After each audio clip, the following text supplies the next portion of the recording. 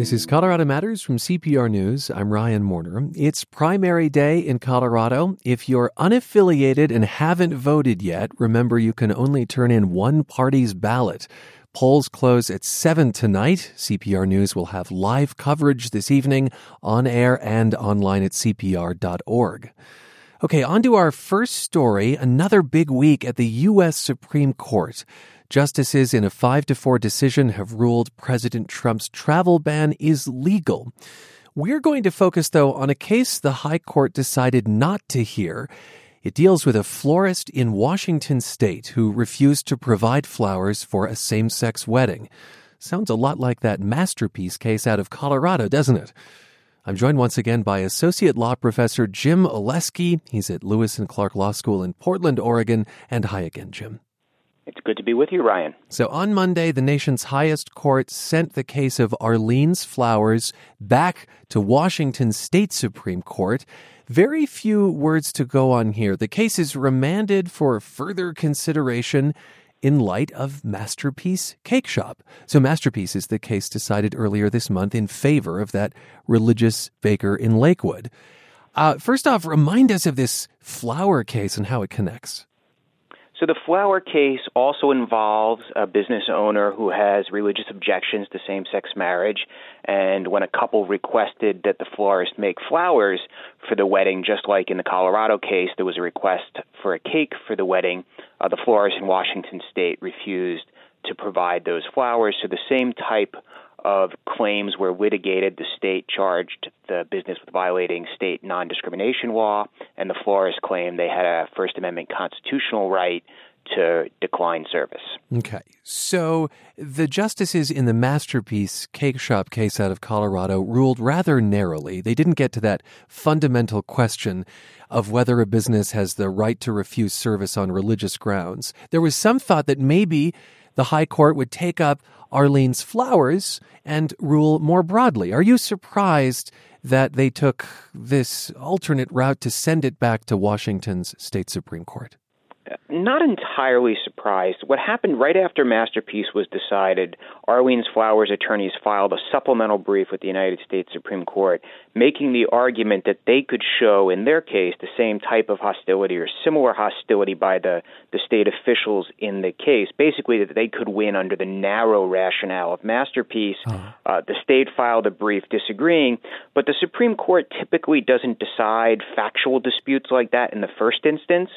So it's entirely possible the court took the position of, well, let's send this back to the lower court where they'll work through this factual disagreement. If it gets resolved there and the case can't be decided narrowly on that ground, then maybe it comes back up to the Supreme Court to address those broader legal issues that you mentioned earlier. The narrower legal issues in the Masterpiece Cake Shop decision had to do with a hostility towards religion on the part of a public body. And I guess there was claims of that in the Arlene's Flowers case. Well, one of the interesting things is, and this is going to have to be decided when the case goes back to the Washington Supreme Court, Arlene's Flowers actually didn't make that argument to the Washington Supreme Court the first time around. So it's possible the Washington Supreme Court could reject that argument on procedural grounds and basically say, you waived that argument. You could have raised it, but you didn't. We'll see how that plays out. But yes, that's Arlene's Flowers said to the United States Supreme Court, hey, we can make the claim that the Attorney General of the state of Washington and the judge who decided this case below were biased against us, and here are the reasons why. And that's what, at least in the first instance, we would expect the Washington Supreme Court to address on remand. Okay, so a lot of legal wrangling there. I guess the big fundamental question is we are no closer to answering that broader question about free speech versus public accommodation, huh? Correct. Although, interestingly, since we last spoke, there was also a development here in Oregon. As you may recall, we have a bakery case here called Sweet Cakes by Melissa, and the Oregon Supreme Court just last week denied review of the Oregon Court of Appeals decision, which ruled against the baker. So that case is now poised for the attorneys for the baker to appeal to the United States Supreme Court. So that's yet another case where the court could take up potentially the issue. And as you mentioned in our last conversation, there's another Colorado case that's working its way through the lower courts. I think that's called 303 Creative, if I recall correctly. Yeah. And then there's an Arizona case, a decision that came down there right after Masterpiece, the first sort of red state decision on this matter involving a calligraphy company. And so that's yet another case that's working through the lower courts. So there will be opportunities for the Supreme Court to take up this issue in the years to come. But it strikes me that in giving the case back to the Washington State Supreme Court, this case of Orleans Flowers, and telling that state's high court, reconsider this and use Masterpiece as your lens, that's an example of how the Masterpiece ruling out of Colorado reverberates.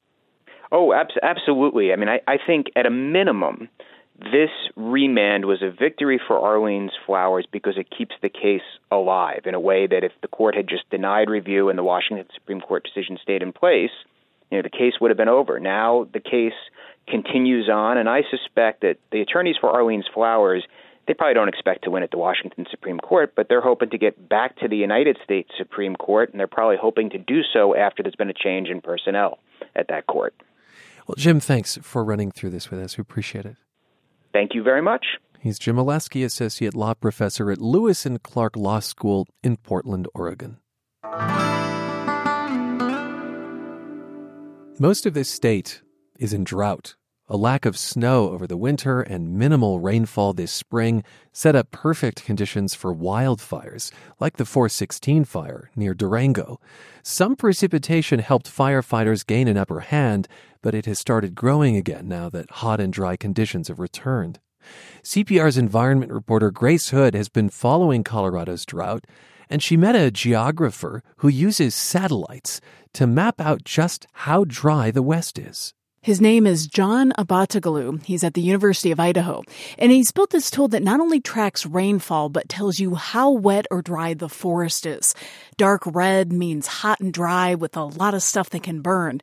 And there's a lot of dark red on this map where the 416 fire began. John Abatoglou, welcome. Thanks. People were really surprised to hear that the 416 fire was named after the 416th fire this year in the Durango area. Your mapping tool, though, shows a pretty dry landscape. I'm curious, what surprises you as you're looking at this tool in terms of the dryness that we're seeing in Colorado this year? Yeah, so this dryness across Colorado doesn't just cover Colorado. It actually covers much of the southwestern United States, but it's really the epicenter is right around that Four Corners region.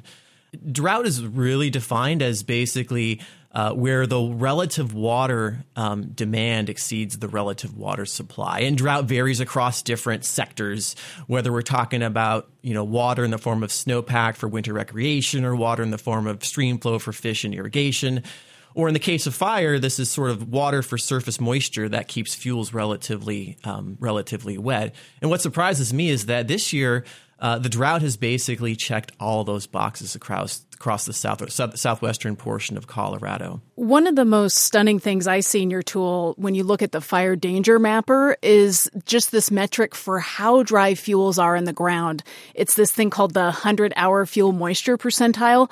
Can you talk a little bit more about this metric and, what it shows right now? So when the fuel moistures get down to 10% or less, vegetation becomes very receptive to igniting and carrying fire. It's just waiting there for a lightning ignition or a stray cigarette butt or what have you.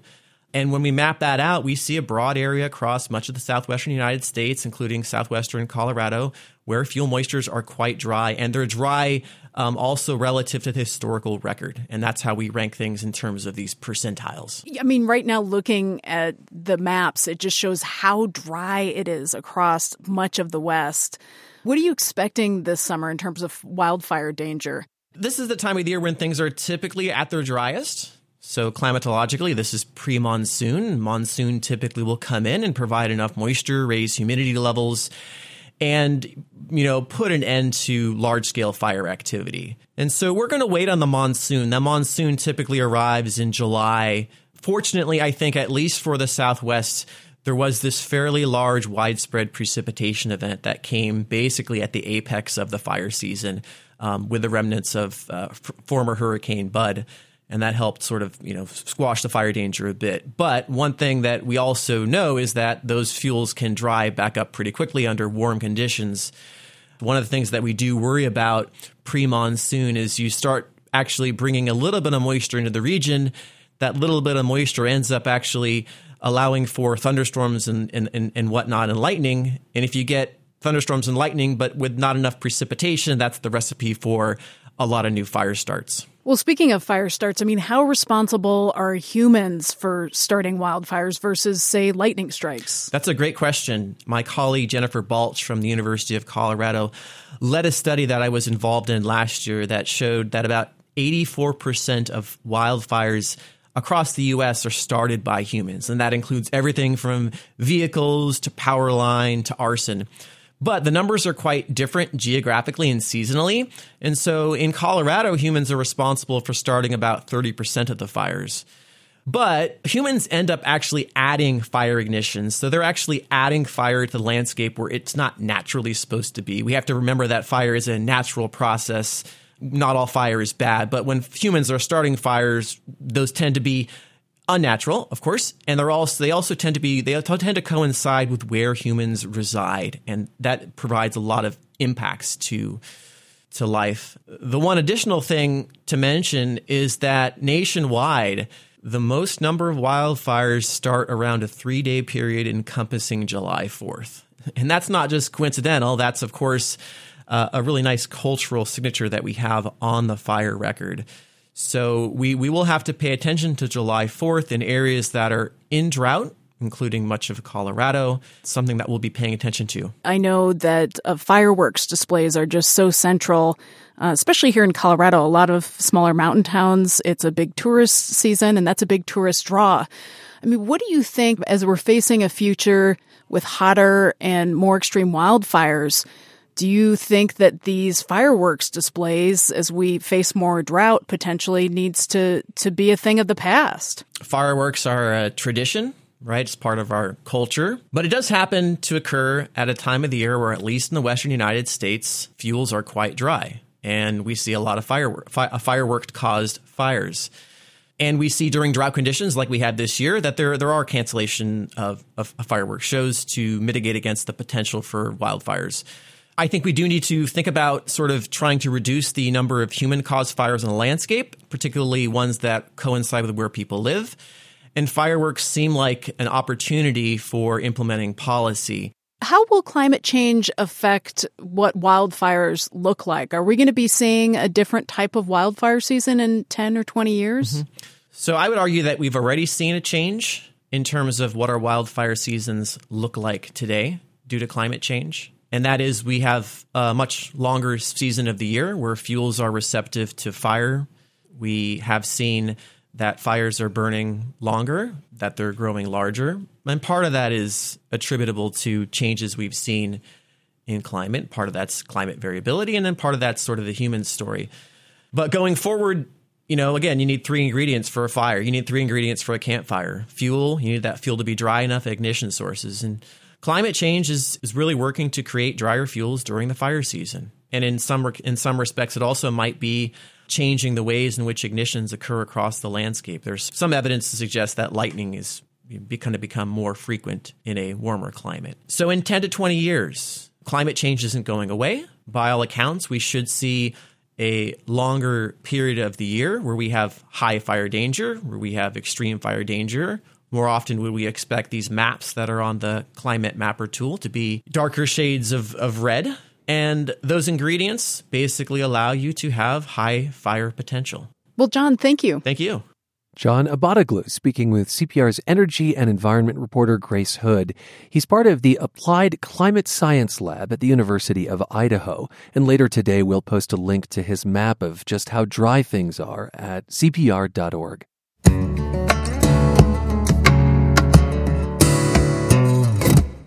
On a summer day 35 years ago, a couple hiking near Denver heard something unusual, a child screaming for help. They followed the sound to an outhouse. At the bottom of the pit was a toddler named Lori Poland. She'd been kidnapped 3 days earlier from her home in Sheridan. Poland was rescued, spent a few days in the hospital, and met a pediatrician named Dick Krugman. Today, Poland is a licensed therapist, and Krugman is the former dean of the CU Medical School. They are friends, and together they're launching a foundation to combat child abuse and neglect. And welcome to you both. Thank you. Thank you. Laurie, sketch out a little more of this story as you've come to understand it as an adult. So you were kidnapped by a man named Robert Paul Thurett. Mm-hmm. What happened to you in those 3 days? Yeah, well, so I was taken from my front yard. Robert drove up while my dad went inside to get a popsicle for my brother and I.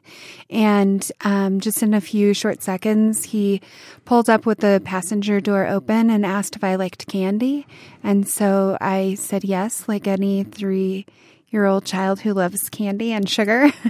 And I got into the car with him and off we went. And he took me up to the mountains here in Colorado and proceeded to abuse me and then left me for dead in the pit of the outhouse. And like you explained, about 3.5 days later, bird watchers needed to use the restroom and heard me crying and they asked what I was doing there. I told them that I lived there. And then I was, after a few hours, reunited with my family, taken to the hospital, and then about a week and a half later was taken to the Kemp Center to do an interview with Dick and his team. The Kemp Center, just tell us briefly what that is. And this was ahead of the legal process that ensued. Yeah. So the Kemp Center is an organization that focuses on child abuse and neglect. And at that time, Dick was the director of the program there. So they work with children and families who experience abuse. How is it to tell that story to us? You know, I've been a motivational speaker for the better part of 15 years and have shared my story with thousands of people. Oftentimes when I share my story, it's really just about telling people that there's hope and there's a chance for them. A lot of people experience horrific childhood traumas. And I just like to give them hope that no matter what we go through, we have an opportunity to get through it. You were so young when you were kidnapped, when you were sexually assaulted and left for dead. Yeah. Do you have pictures in your mind of that time? Yeah, I have a couple of memories. One of them was being in the car with Robert Thurett, and then the other one was being in the pit. I was really upset because I went to the bathroom and I'd just been potty trained, and I remember worrying that my mom was going to be upset with me that I wasn't successful in my potty training. And so those are my two conscious memories. I have a lot of subconscious memories and, those kind of things. That I imagine have come out over the years? They have.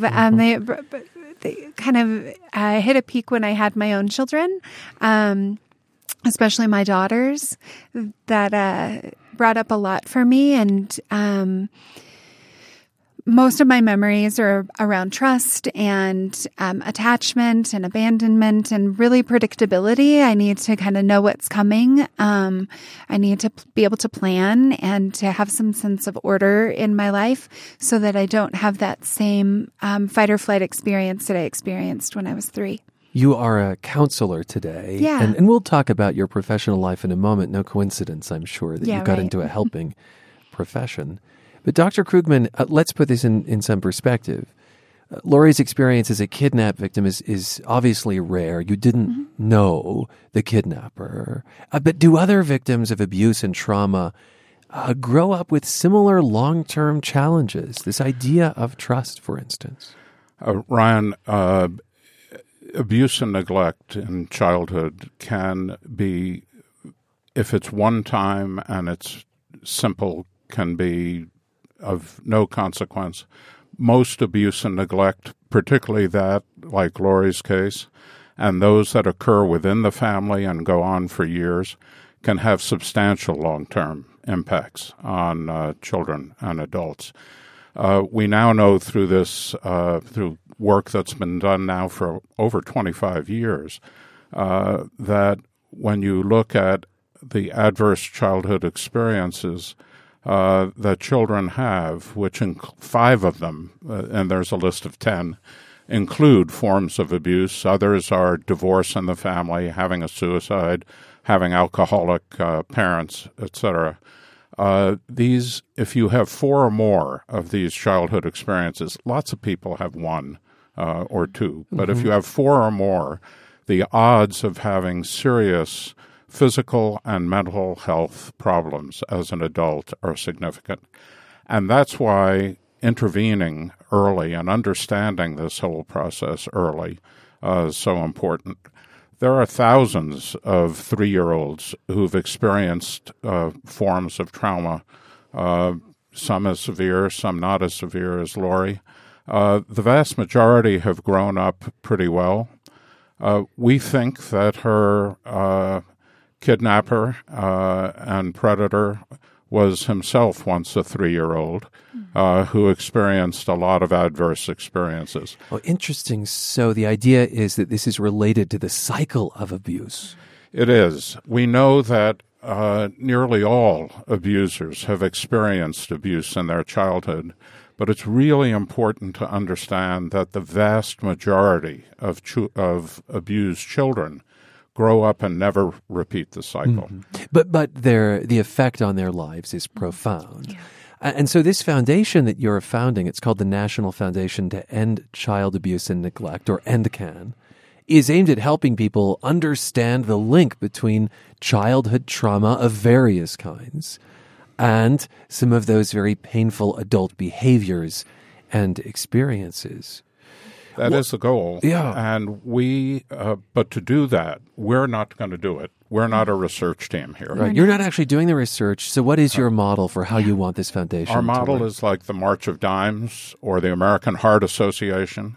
Every organ of the body, every disease, and about 20 different genes have national fundraising organizations supporting research, training. They've been doing it for 50 years. The March of Dimes eliminated polio. There's been nothing for child abuse and neglect nationally until this year. Why, Lori, did you decide this was the right time? Yeah. So Dick has been my professional mentor for about the last 7 to 8 years. But again, it's a connection that goes back to when you were 3. Yeah. I reconnected with Dick when I was a senior in high school doing a research paper on abuse. And I called him up and met with him and like the very next day. And then we stayed in contact every couple of years. And that was big, by the way. When you do this work, it's not always that people come back years later and say thank you. Yeah. Lori actually, after I answered all her questions for her term paper, said, my mom told me you and Dr. Jones saved my life, and I just wanted to say thank you.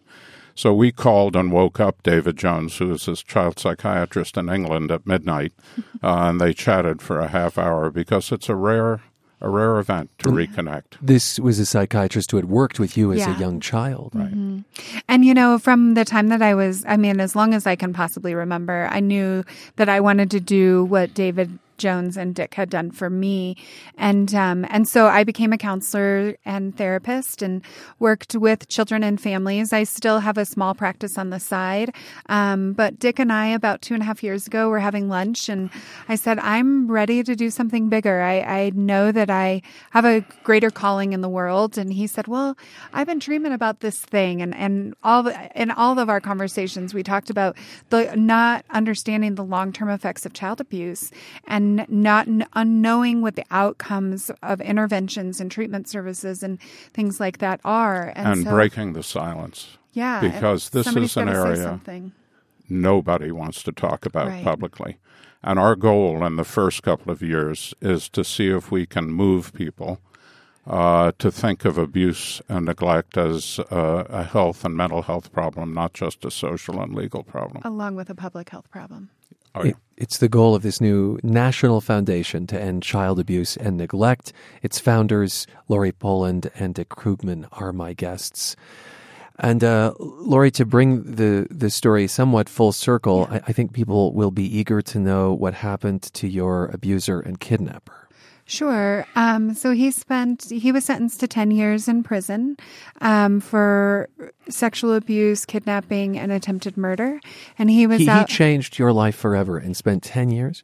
Well, he was sentenced to 10 years. He was released after 6 years. And then he moved to California and got married and lived a life there. Skipped out on his parole and his financial obligations to our family and to me. And then he reoffended about 8 years ago. 7 or 8 years ago. And I don't know where he is now. My focus is more on trying to help those who are interested in being helped and who have experienced difficulties and just trying to pay it forward. And to break the cycle. Absolutely break the cycle. Yep. And break the silence. There's millions of previously traumatized, abused children who are now adults in our society, who we hope will be the reservoir of resources to help us get this foundation moving. Yeah. What new ground is there to cover when it comes to, I guess, researching what leads people to abuse or the effects of abuse? What are the questions you want to answer? So many things. The basic research, clinical research. Lori alluded to outcomes. Our child protective services system in the United States and really all over the world have no idea what the long-term, much less the short-term impacts are on the children and families they serve. There's a huge need for training. We're actually going to start with a contest to see if we could reimagine, knowing what we know now, if we were starting over the way Henry Kemp did back in 1962 when we started the child abuse child protection systems in the country.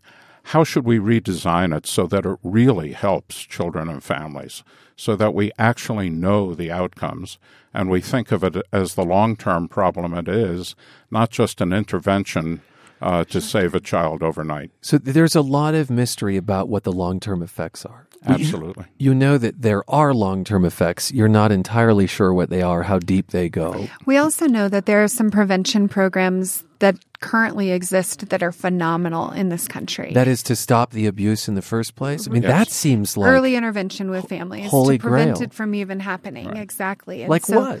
There nurse-family partnerships, a program called Safe Care, Seek. It's making nurse-family partnerships, by the way, goes often into homes with infants, newborns. Mm-hmm. Yeah, newborns. That's right. Infants. You make it as easy for a potentially abusive parent to pick up the phone and call for help before they abuse their child. Mm-hmm. Thanks for being with us. Yeah. We heard from Dick Krugman, former dean of the CU School of Medicine, and Lori Poland. She's a therapist at Denver Counseling Options, and together they're starting the National Foundation to End Child Abuse and Neglect. This is Colorado Matters from CPR News.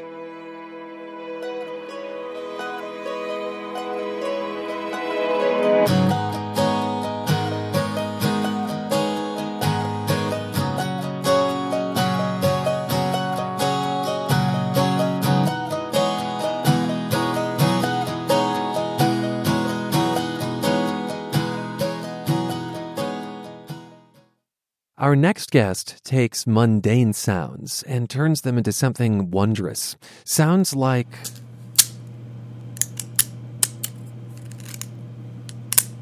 those are scissors cutting.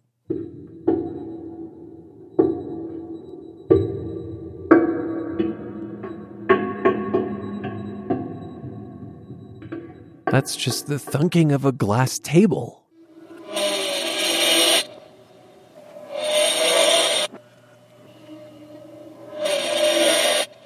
This is a broken radiator, not exactly music to the ears, unless those ears belong to Dan Taro of Denver.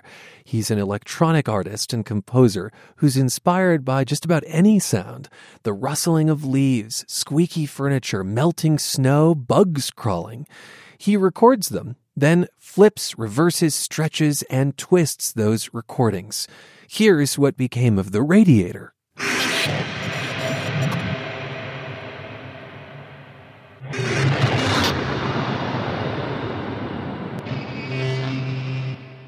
But it doesn't stop there. The radiator, glass table, and scissors eventually become this.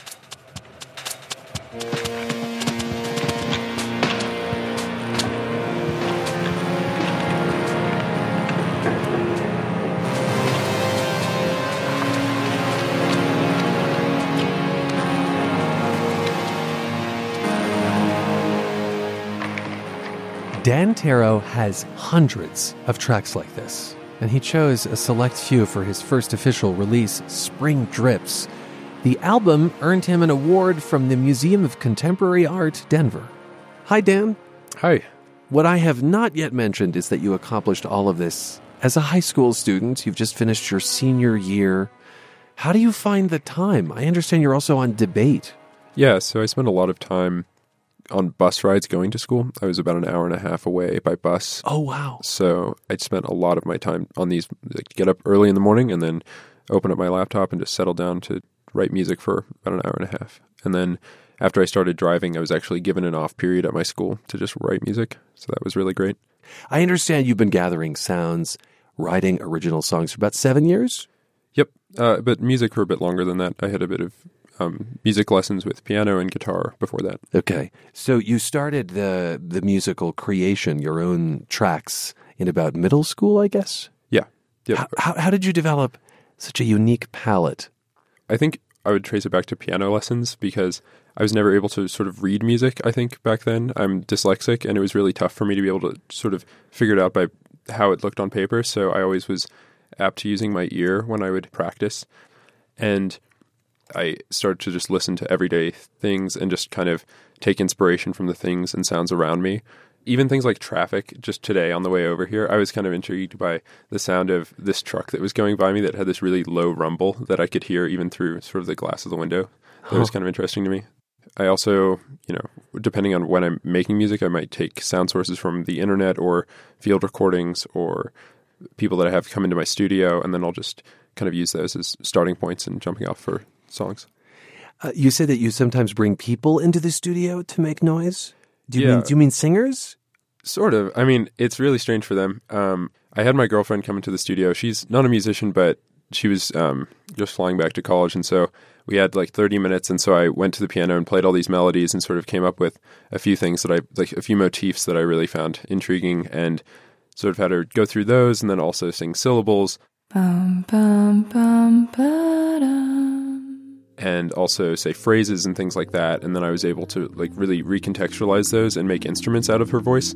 And so I've been playing the last 2 months. I've just been really just entirely intrigued by those sounds and making instruments with those.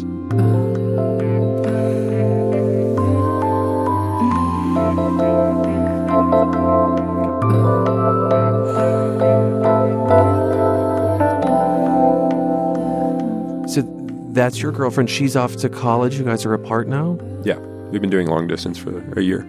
Oh, I see. Yeah. This is a nice way to remember her. Well, yeah, I'm going to go to China with her in like 3 days, so 5 days. So. You're going to China. All right. I bet you're bringing recording equipment. Oh, yeah. Yeah. My room is full of audio cables and a handheld recorder I'm bringing, so I'm very excited. I see. Most people would be sort of awash in socks ahead of a trip. You're awash in cables. Mm-hmm. Is it difficult to find the right headspace for this kind of creation, free of distractions? It depends. I think my studio, my bedroom, is a place where I would like to say that I've found sort of a quiet space to work, although I find that I'm distracted by my parents or other sounds, or I call it the chorus of dogs, but my neighborhood just has this problem where tons of dogs just all start barking at once, and then like 15 dogs are barking, so I have to kind of shut my window. Have you recorded that? I have, yeah. Uh-huh. That and pretty much everything else in my neighborhood that makes noise. But so I tend to make most of my music on my laptop just because of, it's annoying because I have some of this gear and it's amazing to use, but when I'm not fortunate enough to be around that, I can just do most of it on my laptop anyway. Gear like what is in your home studio, meaning your bedroom? A lot of effects boxes, pedals that I've made, synthesizers that I've worked on, and old 70s synths that like their capacitors are leaking, so they have these crazy sounds where they kind of detune, and I like to make them kind of scream. That's one of my favorite like synth sounds, I guess. And so you're as interested in creating sounds in your studio with all that equipment as you are gathering it from outside.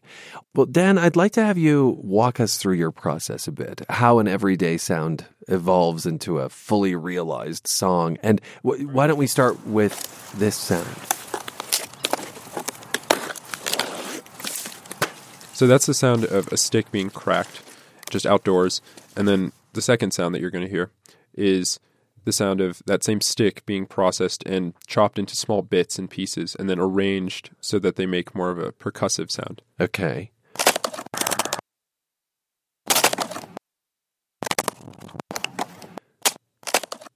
So this is like a twig or something? Yeah, a pretty big piece of bark, actually. Okay, where did you find it? In a cemetery near my house. In a cemetery? Yeah. And then let's hear this final piece.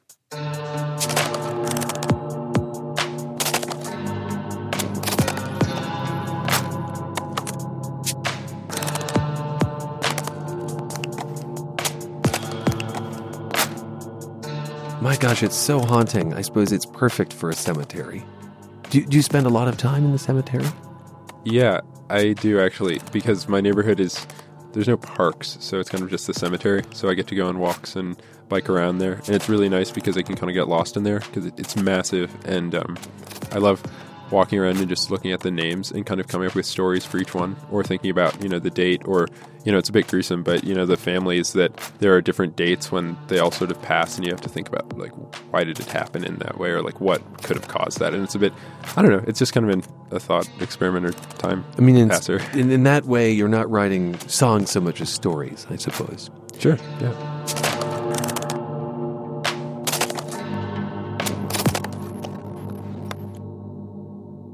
Where do you hope your music winds up?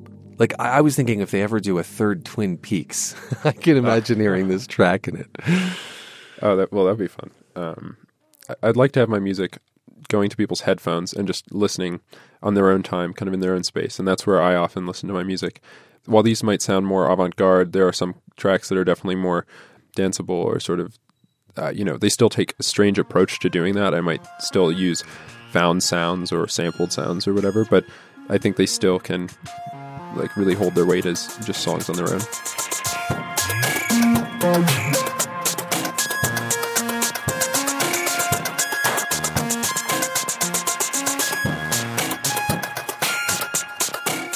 You're listening to Colorado Matters. I'm Ryan Warner, and we're speaking with Denver musician Dan Tero. He has just graduated high school, and his debut album earned him an award from the Museum of Contemporary Art, Denver. I'll say that you perform under the name Grotto, and why don't we hear from this new album, Spring Drips?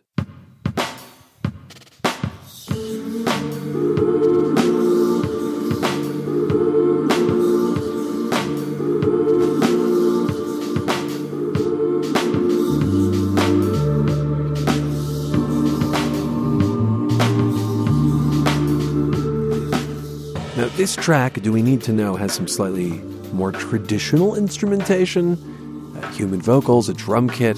Tell me how this came together. So I worked for quite a while with a recording of my friend who's playing drums on this track. So it might not sound like there's a lot of work done on the drums, but so over one recording, I probably took each drum hit and separated it into its own individual section. So I chopped it up. And then I moved each drum hit a little bit to create different swing and rhythm. So in the end, I think I spent probably like 20 hours just working on the drums on that track. Wow. But, that was kind of a learning process, just trying to figure out what I could do, or maybe reversing certain drum hits or making fills or something like that. So just in that section, I have a lot of, when I hear this track, I just really go back to that editing process with the drums.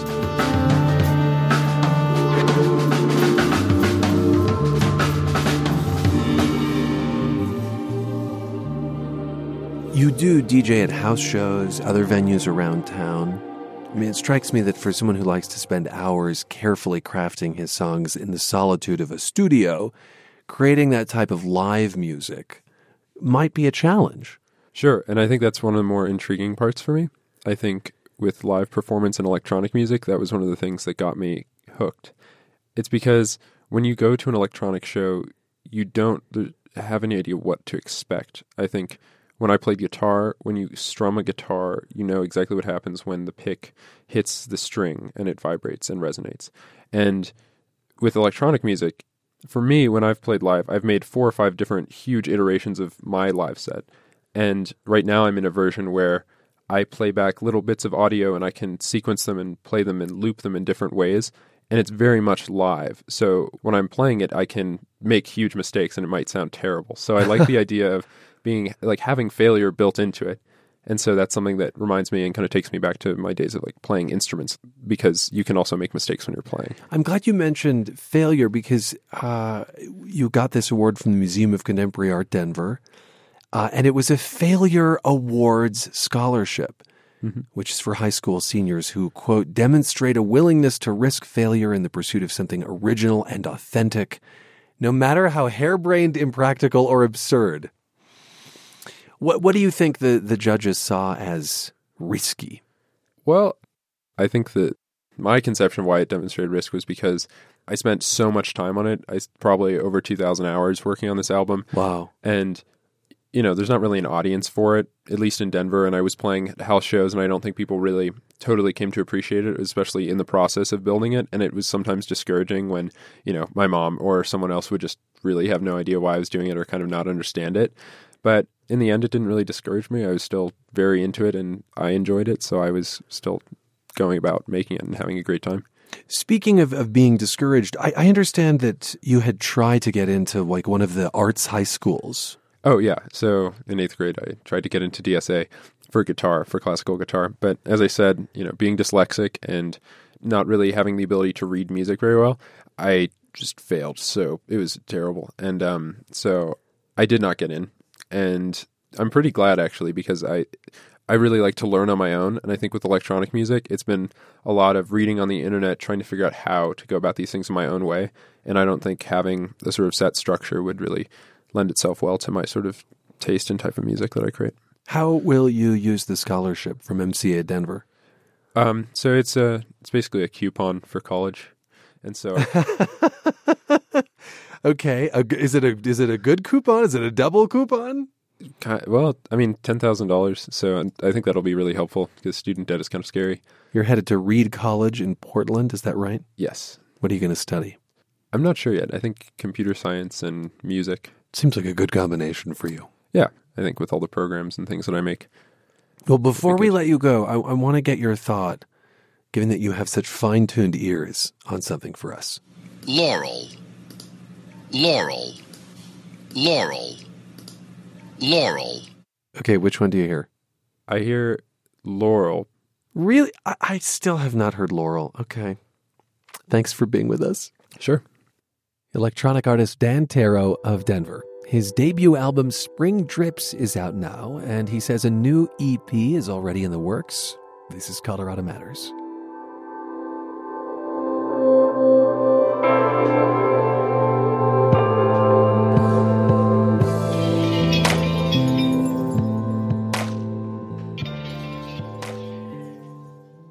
Almost 5 years into full marijuana legalization, there are still gray areas, like how concerned should child welfare agencies be about parents who use marijuana recreationally or children who use it medically.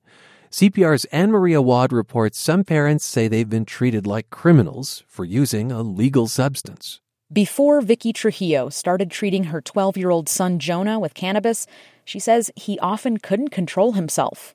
The worst behavior would come out in class with other children who had behavioral problems. So when one acts up, it's always like a domino effect.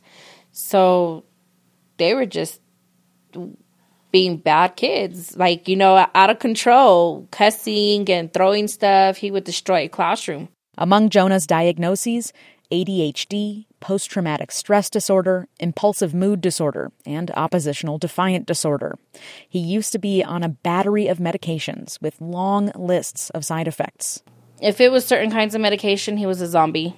He didn't really function. One of those medications, an antipsychotic, left Jonah with violent spasms. Trujillo says at one point they became life-threatening.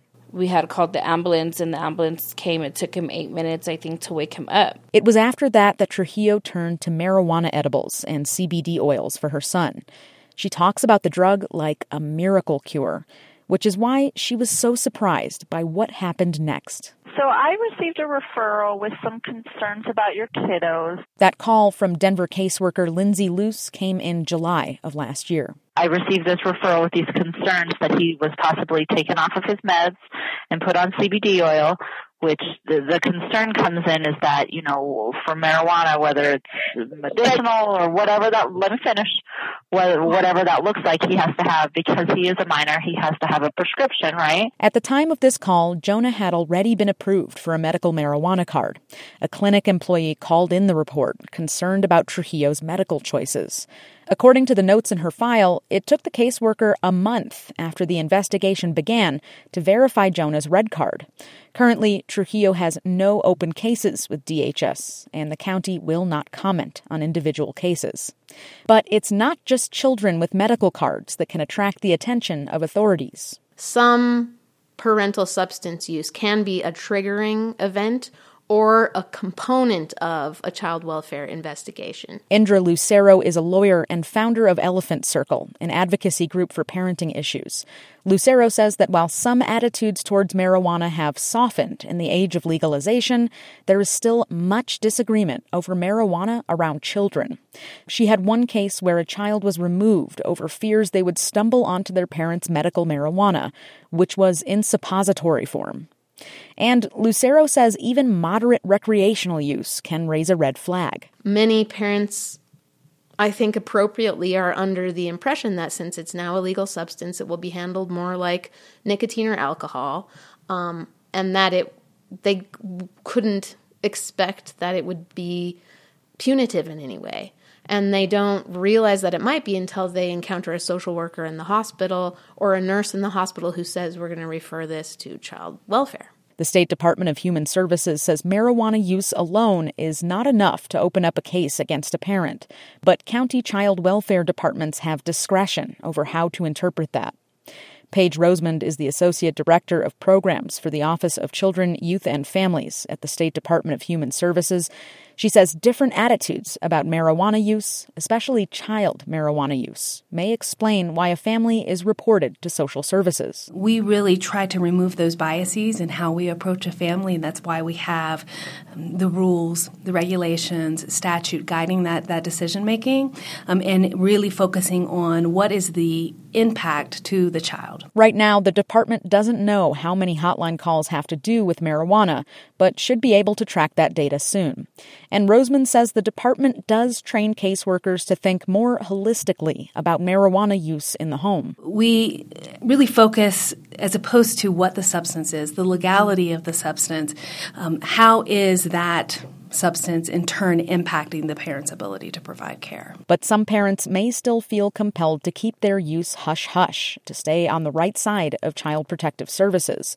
Parents who sign their children up for medical marijuana don't get to stay anonymous, though, which doesn't bother Denver mom Vicky Trujillo. She says she's got nothing to hide. I express it a lot to my son. Don't ever be ashamed or have to hide it. I don't hide it from nobody that my son is a cannabis patient and that I am a mom of a cannabis child. Colorado is looked to nationally as a leader in recreational and medical marijuana. But stories like Trujillo's show that on a case-by-case basis, for families, it can be a lot more complicated. I'm Anne-Marie Awad, CPR News. And I'm Ryan Warner. That is Colorado Matters on this primary day. Live coverage throughout the evening at CPR.org and on our airwaves. Thanks for being with us.